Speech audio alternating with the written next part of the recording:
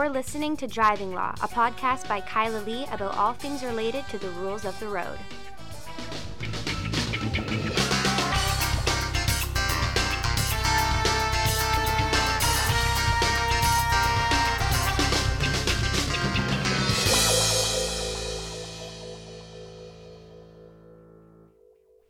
Hello, and welcome to another episode of Driving Law. I am Kyla Lee at Acumen Law, and with me, yet again, my co-hostest with the mostest, Paul Doroshenko. I can't tell you what a privilege it is to be with you today. Privilege and an honor to appear on this illustrious podcast. Well, it is. I just, I appreciate that you do this. I appreciate that you put it together, and I'm glad to be invited. And you do most of the work, including coming up with the topics. And this week, I have no idea what they are. Usually you give me an inkling at least of one or two, and you might tell me that you're going to surprise me. This week you haven't told me anything. Nope. I'm keeping you in the dark. Well, we didn't have time to talk, really. So we're doing this again as the remote situation, but not pandemic remotely. You are at home because they're jackhammering in the alley right beside our office. And you cannot work in my office. You can barely function in there. It's very painful, and it's supposed to be done tomorrow. It's apparently TELUS running new fiber optic line, which makes absolutely no sense to me because they are going to be tearing up that whole corner in the next year for the construction of the building next door to our building and Robson Street, and one wonders about the logic. Mm-hmm. In any event. So you're at home, I'm in the studio, here we are. I have no idea what the topics are going to be. Hit me. Well, this week, Paul, we have a case law extravaganza, 3 recent court decisions that all in some way or another impact upon driving law, some of them on topics we've talked about before. So, with the courts, there's maybe a decision or two a week about driving-related issues. Not all of them are podcast-worthy. I mean, there's more than a decision or two because, these cases all deal with very interesting things that we've touched on before or had to consider in driving law and raise some important questions. I'm going to start with the first one that has had me so incensed, so angry, all week, and I did give you an indication of this because I was so mad about it. Oh, yeah, you did tell me this one. So we've talked numerous times on this podcast about intersection speed enforcement cameras and the speed camera tickets that people can get and their lack of an ability to challenge them. So, as you know, when you get a speed camera ticket, your ticket is issued to you as the owner. So even if you're not the driver of the vehicle, you still are responsible for the costs associated with the ticket. Well, you could drag the driver down to court with you and present them to the JJP and say, this is the person who was driving it. Yeah. I don't know that would work. But it doesn't change anything, though, because the liability is automatically to the owner of the legislation. Okay. So these speed camera enforcement people feel that they are a cash grab, that they're bringing back photo radar, that it's completely unfair. And people are also concerned because the fines start at $196, which is the fine that you get for exceeding the speed limit in British Columbia at 21 kilometers an hour or more over the speed limit. So if you're up to 20, if you're going 70 in a 50 zone, you won't get a ticket for $196. You get a $138 ticket. If you're 71 in a 50 zone, you get a $196 ticket. So people who've been getting these speed camera tickets have been getting $196 fines. That might be some clue for the general public about where the threshold for the speed is set. 21 kilometers at least over the speed limit, assuming they're bumping. I haven't seen a $138 photo intersection radar yet, so kind of tells you that maybe it's at least 20. So what's interesting, though, is when they send you the ticket, they send you all the typical literature that comes along with tickets, including an indication that if you wish to dispute the fine amount of the ticket, this is written on the front of your ticket, if you wish to dispute the fine amount of the ticket, you can file an application. You can send in written reasons along with your application explaining why you should get a fine reduction. Yes, and this is like right on the front of it. It indicates if you only want to dispute the fine amount, right? It says if you're basically pleading guilty but you think the fine is too much, you can make submissions on the amount of the fine. Well, now, technically it's not if you think the fine is too much. It's only if you have an inability to pay the fine. Aha. Under the Offense Act, a justice only has the legal authority to reduce a fine if you have an inability to pay. Oh, okay. Mm-hmm. The fine amounts for these tickets have frequently been reduced. I know that justices have been, reducing them to 138 in cases where people who show up to court raise a reasonable doubt that they were in that range of speed, but they were still speeding. Yeah, well, then the fine amount's reduced by operation of law, essentially.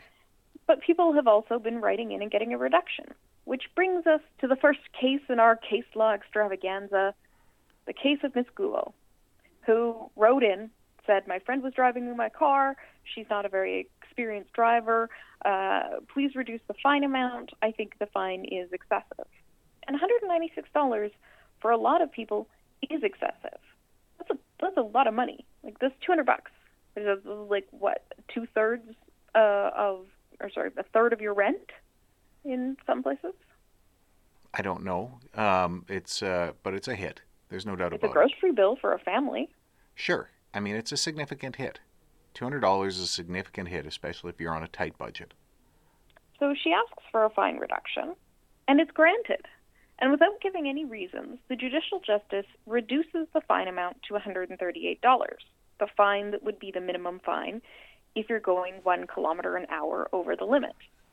Now, it's not clear whether the justice is reducing the fine amount on the basis of the fact that she thinks that maybe the evidence, having reviewed it, didn't establish a violation of the offense, or whether she believes that there was some reason to allow her to impose the fine amount for the lesser speeding offense under the Act. She gave no reasons for that. Okay, so fair enough. The woman's fine gets reduced to $138. But then what? The government somehow finds out about this. These fine reduction applications are done not in open court. They're done like on the desk of the Judicial Justice of the Peace. And somehow the government learns of the outcome of this case, that this woman is paying $58 less, and so they appeal it. They appeal it. So they file an appeal over $58 fine reduction because they don't want the fine reduction, or they don't want this a precedent, despite the fact that it's not a precedent because it's just done on a JJP's desk and there's no decision. Yeah. There's no decision written. Nobody will ever know about it. So they appeal it. That's the government. They appeal it nevertheless. And presumably they succeed. I don't know what happens.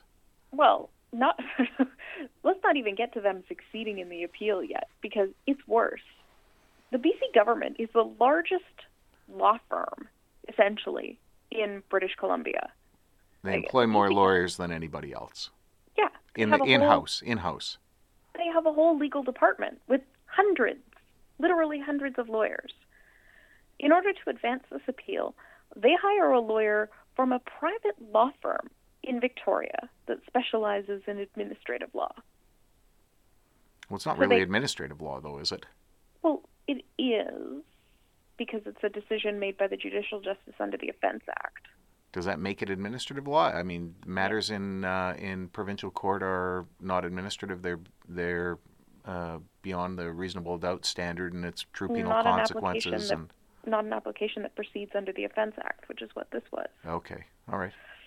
The applications for fine reductions are Offense Act applications. Okay, fair enough. All right. They're subject to the court's powers. So it's a petition, essentially? They file a petition to...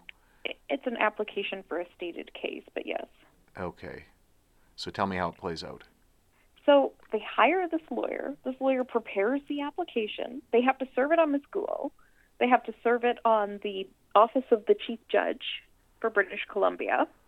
Hopefully this driver didn't bother with anything to reply. No. Because if they're only looking for $58 more, why would you spend money to defend it? Well, and this is the problem, Paul. Look, if I came to you as a client and I said, Paul, I'd really like to sue my neighbor because I loaned her $60 and she paid me back $2, but she didn't pay me back the rest of the $58. So can we sue her?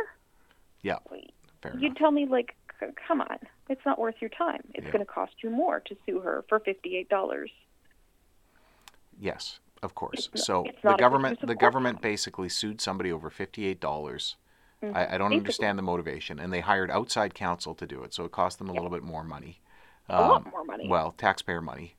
But Costs them nothing if they use the lawyers they're already paying. well, presumably they felt that there was some substantive reason to do this. I mean, the government is not just willy-nilly out hiring lawyers.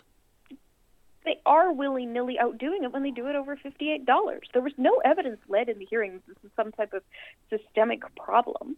There's no evidence out there that, there were 21,000 intersection camera tickets issued, and of those, 14,000 were disputed and 12,000 resulted in a fine reduction. Any comment by the reviewing judge about the appropriateness of the government making this application? Nope. So I Which, think, like, if I were the judge, I would be like, you're serious, counsel? yeah, but I'm going to be devil's advocate here, because I'm an advocate. And I guess I'm representing the government being evil. I don't know. This is something where, I don't like the fact that the person is invited to make submissions on this. So, the point here is that we see these people being invited to provide submissions, to seek a fine reduction on things for which they cannot get a fine reduction. This fine reduction was arguably an unlawful decision of the JJP here in this case. And, the JJPs may have been starting to do this regardless of, what the government sees as a clear statement of the law that this is a fine that cannot be reduced. And they may have wanted to make very clear to the JJPs, who are independent. They're not like a in-house adjudicator or something like that. They are a full-on independent court. They may have wanted to make very clear to them that this is inappropriate. But at the same time they're doing that, they're doing the tricky thing, which is telling people you can get it reduced, which you can't. Some things you can. A cell phone ticket, for example, you can get the fine reduced, but you cannot get the fine reduced from a $196 ticket unless you establish that you are not in that range of speeding. So the government may have done it for a full-on legitimate purpose here, and that is to send the message that they can't send via a phone call to the JJPs. Don't go reducing fines in circumstances where we have not given you the legislative authority to do so. But you know what's an easier way to accomplish that? A letter to the OCJ setting out their position, saying, it's come to our attention that this is happening. We'd just like to, direct your attention to this and, do with that what you will. Or, alternatively, they could hire Crown prosecutors to attend traffic court, to go to the actual hearings on the violation tickets for intersection speed cameras, and to advance their view in court. Because there's lots of people who go to the intersection speed camera hearings and who say, I'd like a fine reduction at the hearing. Well, I think they could do that, not just on the intersection speed cameras. They could, if they want to secure some precedent, they could go to court and speak to police officers and say, look, if somebody's going to plead guilty and they're just asking for a fine reduction, then Crown Counsel wishes to speak to it.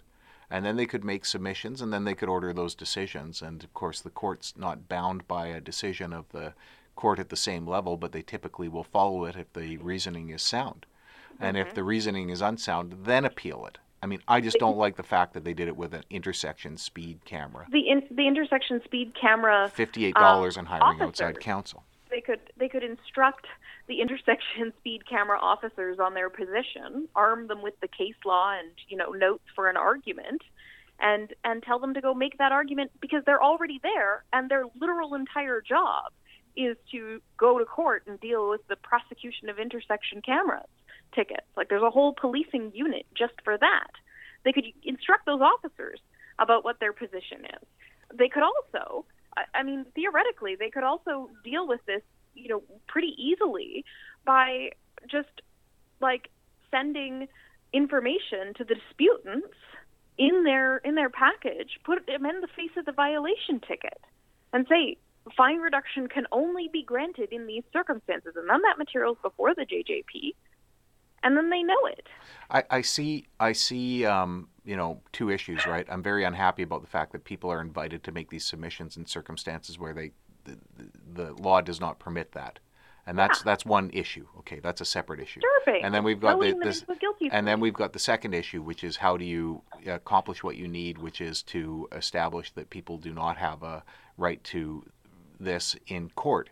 And as I reflect upon my career as a lawyer, I've realized that sometimes I only see one answer. And there's another answer, and you don't have the objectivity necessarily to come up with that other answer. And you can explain your logic and your reasoning to whoever you've got, and a lot of times people will just say, "Oh, okay, that all makes sense," because they're not necessarily sitting there thinking about all the other answers either, right? All the other possible ways you can do it. So it's we are imperfect. And we do our best, and this is the way that they came up with doing it. No. See, this is that saying. Absolute power corrupts absolutely. When you give a government essentially the ability to decide how much money to spend on any legal issue they want to pursue, because they have, they can spend, as you and I both know because you litigated this, they can spend as much of your tax dollars on whatever the heck they want.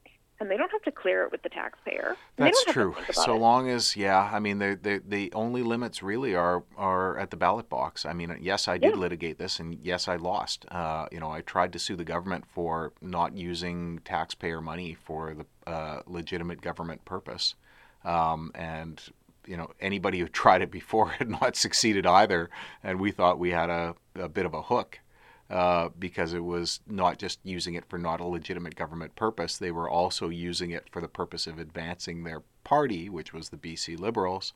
And ultimately, if you want to get right down to it, the decision is that this is a political issue. You can expose the fact that they're doing it, and I guess we did expose that fact, and it did hurt the BC Liberals, and in fact, they may have lost one seat as a result of it and ultimately ended up losing the government as a result of it. But that was only exposing it. And the only reason we got the publicity, I suppose, wasn't, we wanted to argue that issue, but the publicity itself was the thing of the lawsuit, was the thing that turned the tide on the opinion, which is really not the way you want to do it. You'd rather have a clearer expression from the electorate, and having it being one seat on the basis of, maybe influenced by a lawsuit that was filed that ultimately was unsuccessful. I mean, I'm not happy about that outcome. That's one of the things I was reflecting on recently and thinking that, there's all sorts of different ways to have done it. Wish I could have come up with a different way. I'm glad the BC Liberals were lost power, and we learned so much more about their skullduggery after they lost power, and only because of them losing power. We would not have learned about those things but for the fact that they lost power. But if it was because we filed a lawsuit that publicized it, that led it to that, I'm not that happy with that upon reflection. Okay, let's move on to next case law. Okay, next case law update. We have the case of Regina and Prediger. Now, this is a traffic court judgment, and it's interesting for two reasons. So, it's a decision of Judicial Justice Adair on a speeding ticket, like case law bonanza, speeding bonanza, and it's two questions are essentially raised in this speeding ticket trial. The first one is the one I want to discuss. To what extent, if any, may a testifying police officer use a check sheet or memory aid while giving evidence? And number two, which is something that we've talked about recently that we'll start with, what are the parameters of the evidence to be led by the Crown before the court can rely on a reading of a speed measuring device used to determine the speed of a motor vehicle? So the court deals with this question, and they look at, and you and I talked about this very recently, these cases from the BC Supreme Court that have suggested that you have to have some evidence that the device is capable of measuring the speed of a moving vehicle. That it's being operated properly, that the person knows how to operate it, and so forth. Not just that it's being operated properly, but also that it's capable of doing that. And then there was, a discussion, and you and I had talked about this case in a case recently from the BC Supreme Court that said, maybe this has been overturned, and the court ultimately concluded, no, there still has to be this evidence. It's still necessary to be adduced. And then we talked about the measure and in the following podcast. So in any event, so this is now JJP Adair dealing with that decision, or? Yes, and he doesn't deal with that decision. And this decision was released January 22nd, so after the BC Supreme Court case wrongly decides that the officer doesn't have to provide evidence that the device was capable of measuring the speed of a moving vehicle. Oh, so Adair wrongly decides, in your view? Yes. This is just released from the provincial court. It comes out after the Supreme Court decision. It looks like it was decided per incurium. Oh, okay. Yeah. There's no reference to the BC Supreme Court decision. And he takes judicial notice, paragraph 20 of the decision, judicial notice of the fact that a properly working radar operated by a qualified officer doing traffic enforcement is capable of measuring the speeds of moving vehicles. Yeah, okay. Well, so it's a wrong decision, has been released after the decision that would trump it in any event. And the question is, what are people going to take from it? And will anybody try and rely on it? Will police officers try and rely on it? I would suspect they probably will, and that won't work out well. And that person could certainly appeal it on that basis if there is, that may not be, there may still be enough evidence to convict them on the basis of what the police officer testified to, however. Well, this will be the problem with this decision. This decision will not be overturned, even if it is appealed, because although he gets the law wrong, he quits him on a different reason? No, he convicts him. Counsel in the case asked in cross-examination such questions as, right, and in some fashion the radar device somehow determines the speed of your vehicle. Do you agree that is likely the case? Oh, so the counsel for the person asked the questions that unfortunately sewed up the case for the... Yes. Okay, I hear you. All right. Yes. That happens. So that's a thing. Yeah. But more importantly... it's not just a thing. It's a thing that happens to all of us at all times. You and I remember reading a transcript where the lawyer who had it before, who was a highly skilled, highly respected, and smart lawyer, unfortunately, put his foot in it and provided the opening to patch up the Crown's case. Not intentional. It just happens. And there may have been some other strategy that we could never figure out. Yeah. Okay. More importantly, this case talks about check sheets or memory aids. And it's important. I've litigated a lot in traffic court. A lot of my cases have turned on this question of officers refreshing their memory with their notes, what's in their notes, and how good is that at refreshing their memory. In this case, the officer wanted to use a document that you and I have seen before, but the public may not have, called the Traffic Court Assistance Sheet. Now, this case, everybody should find it. It's on Canley. The citation is 2021 BCPC 11. This is fascinating. Does it duplicate the check sheet in there? No. It does. It's attached as an exhibit to the decision. Excellent. And it has the heading of the document, Traffic Court Assistance Sheet. Introduction. Constable Lenore Blanche for the Crown, Your Worship. Take Bible and be sworn. Amendments. Make necessary amendments to the ticket at this time. I just want to talk about the Bible aspect, but keep going. Qualifications. I am a regular member of the Royal Canadian Mounted Police presently posted at North District Traffic Services in Prince George and have been since May 2020. I am a qualified radar operator as of May 2012, and I was operating a Stalker Dual DSR radar. I tested the radar unit by conducting an internal circuitry test, self-test, and then tuning fork tests at the beginning and end of my shift, and found the radar unit to be operating according to the manufacturer's specifications. I used a tuning fork. evidence. I was patrolling the area of Highway 16 North at or near the city of Prince George in the province of British Columbia. I was driving the marked/unmarked police vehicle, and then a space for a license plate. And there's gaps here for them to fill in: the location, the license plate, the make and model of the vehicle they stopped, the license plate, the time that they stopped it, Oh, my goodness. the direction of travel and road that the vehicle was off, their visual estimate. There's blanks, and it's handwritten in by this officer. So it was essentially a script. For a script for testifying. A script for testifying. That you about, couldn't memorize it. No. Unless you did it to song. Maybe. I was traveling down Highway 16. It was about noon. Yeah. So He came over the hill, coming at me soon. Anyway. That's enough. This is the script that this officer wanted to use in court. And this is an old document. Like, it's not Constable Blanche that's the name is on the script. It's Constable Peebles was the one who was doing this. Yeah. So they've been using it for a long time. Yeah, I know Years. this one. Well, I've seen variations on that same document, I guess. Yeah. Yeah. And so the officer legitimately argued with a straight face that he should be allowed to read from a script in court. And for a while, reading the decision, it kind of sounded like he was going to be allowed to. Like the JP says, there's more than 500,000 ticket violations every year. There's 50 to 70 trials scheduled per day in 10 time slots throughout the day, with 5 to 7 trials per half-hour time slot, 40 to 50 matters per day for trial or disposition. And so the Offense Act, authorizes ways that you can get around the regular requirements for evidence. Yes. But he deviates from that. And then he says, the Offense Act allows police to act as prosecutors. So if the police officer's Crown Counsel, they can have a checklist at counsel table to ensure the evidence is being led on each critical point. Yes. Then he says, okay, but what's a checklist versus what's a script?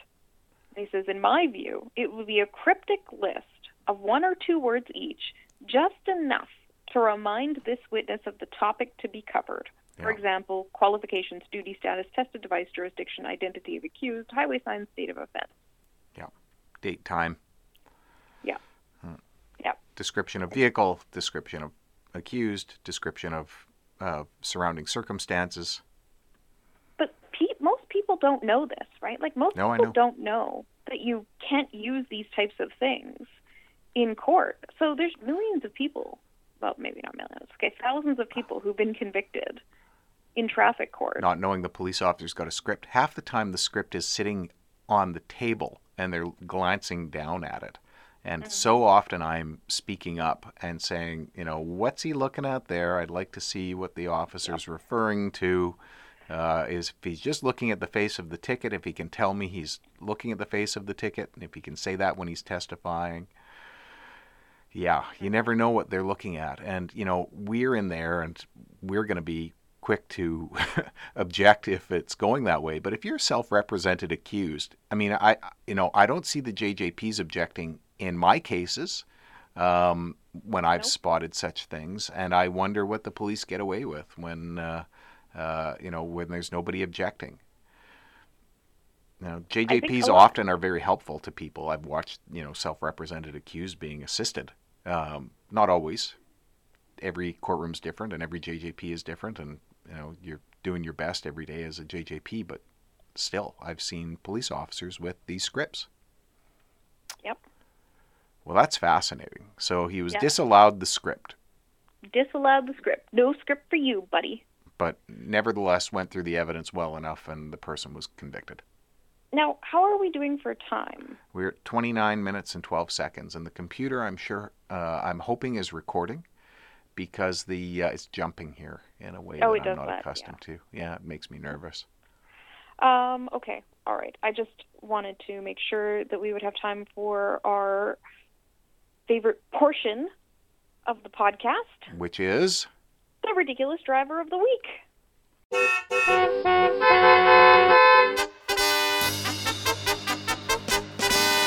The Ridiculous Driver of the Week. Is it from Florida? It is, I don't know if it's from Florida. It's from America. No, it's from Texas. Close enough to Florida. So, this man from Texas, on January 22nd, decided to steal an ambulance. Now, that ordinarily would not qualify you for an appearance on the Ridiculous Driver of the Week, because, stealing an ambulance is... Well, we had stolen tow truck recently. So, Yeah. I mean, it's not, it's ambulance, tow truck. What's the difference? Yeah, who cares? He stole the ambulance. The revenge tow truck was pretty good. Yeah. This guy just stole an ambulance ostensibly for no reason, and then drove it to a Jack-in-the-Box drive-through. And he drove up with the emergency lights activated and started placing an order in the Jack-in-the-Box drive-through. Well, I'm surprised that he could navigate it into the drive-through. Did he hit anything there, or did he just... It doesn't say that he did. Oh, well, maybe he's a heck of a good ambulance driver. Maybe he was a former ambulance driver who lost his job and just missed driving the ambulance. Who knows? But the audacity of stealing the ambulance and then driving it to the drive-through, so that you can place an order, you're going to get caught. Yeah, was it worth it? Was it all worth it? Did he get his order, I wonder? Yeah, I mean, I think he did. If his order was whatever prison was serving Oh, okay. Maybe he just wanted prison food. That's why he went to Jack-in-the-Box. Maybe he was regretting his decision, and he thought, well, if I turn around, maybe it'll be worse. Maybe I can just get a snack first. Well, yep, that's a ridiculous driver. That's a grand theft ambulance in the United States, I think. Yeah, I loved it. I wonder what that gets him. I mean, jail for sure in the U.S. Jail. You're going to jail. It's The Texas, question is how long. 30 years. Yeah, yeah. The ambulance is valued at $150,000. Yeah, yeah. Well, 150 grand Canadian. No, $150,000 American. Oh, I don't know. Is that what they put? Well, it's an American news story, so Oh, well, I would there you go. imagine the So- money is in U.S. dollars. Okay, I didn't know they put the price of the ambulance in there. Anyway, that's the price of an ambulance. So everybody who wanted to know what the price of an ambulance is, you now know in American dollars. You heard it here first. Now we're at 33 minutes, Kyla. Do we have another topic, or are we wrapping this one up? That was the end of our Well, that was podcast. good. That We've was reduced good. the length of this podcast. I don't know if you've noticed, but Have we recently, or just overall? Because it used to be about 40 minutes. yeah, we decided to reduce it. To make it. Time. Okay, and we also wanted to make it because Brandon's got a shorter trip to the office now. He's got a shorter drive since Our one listener. He bought since he and his partner and wife bought a place. Anyway, okay, thanks a lot for having me on. Yep, no problem.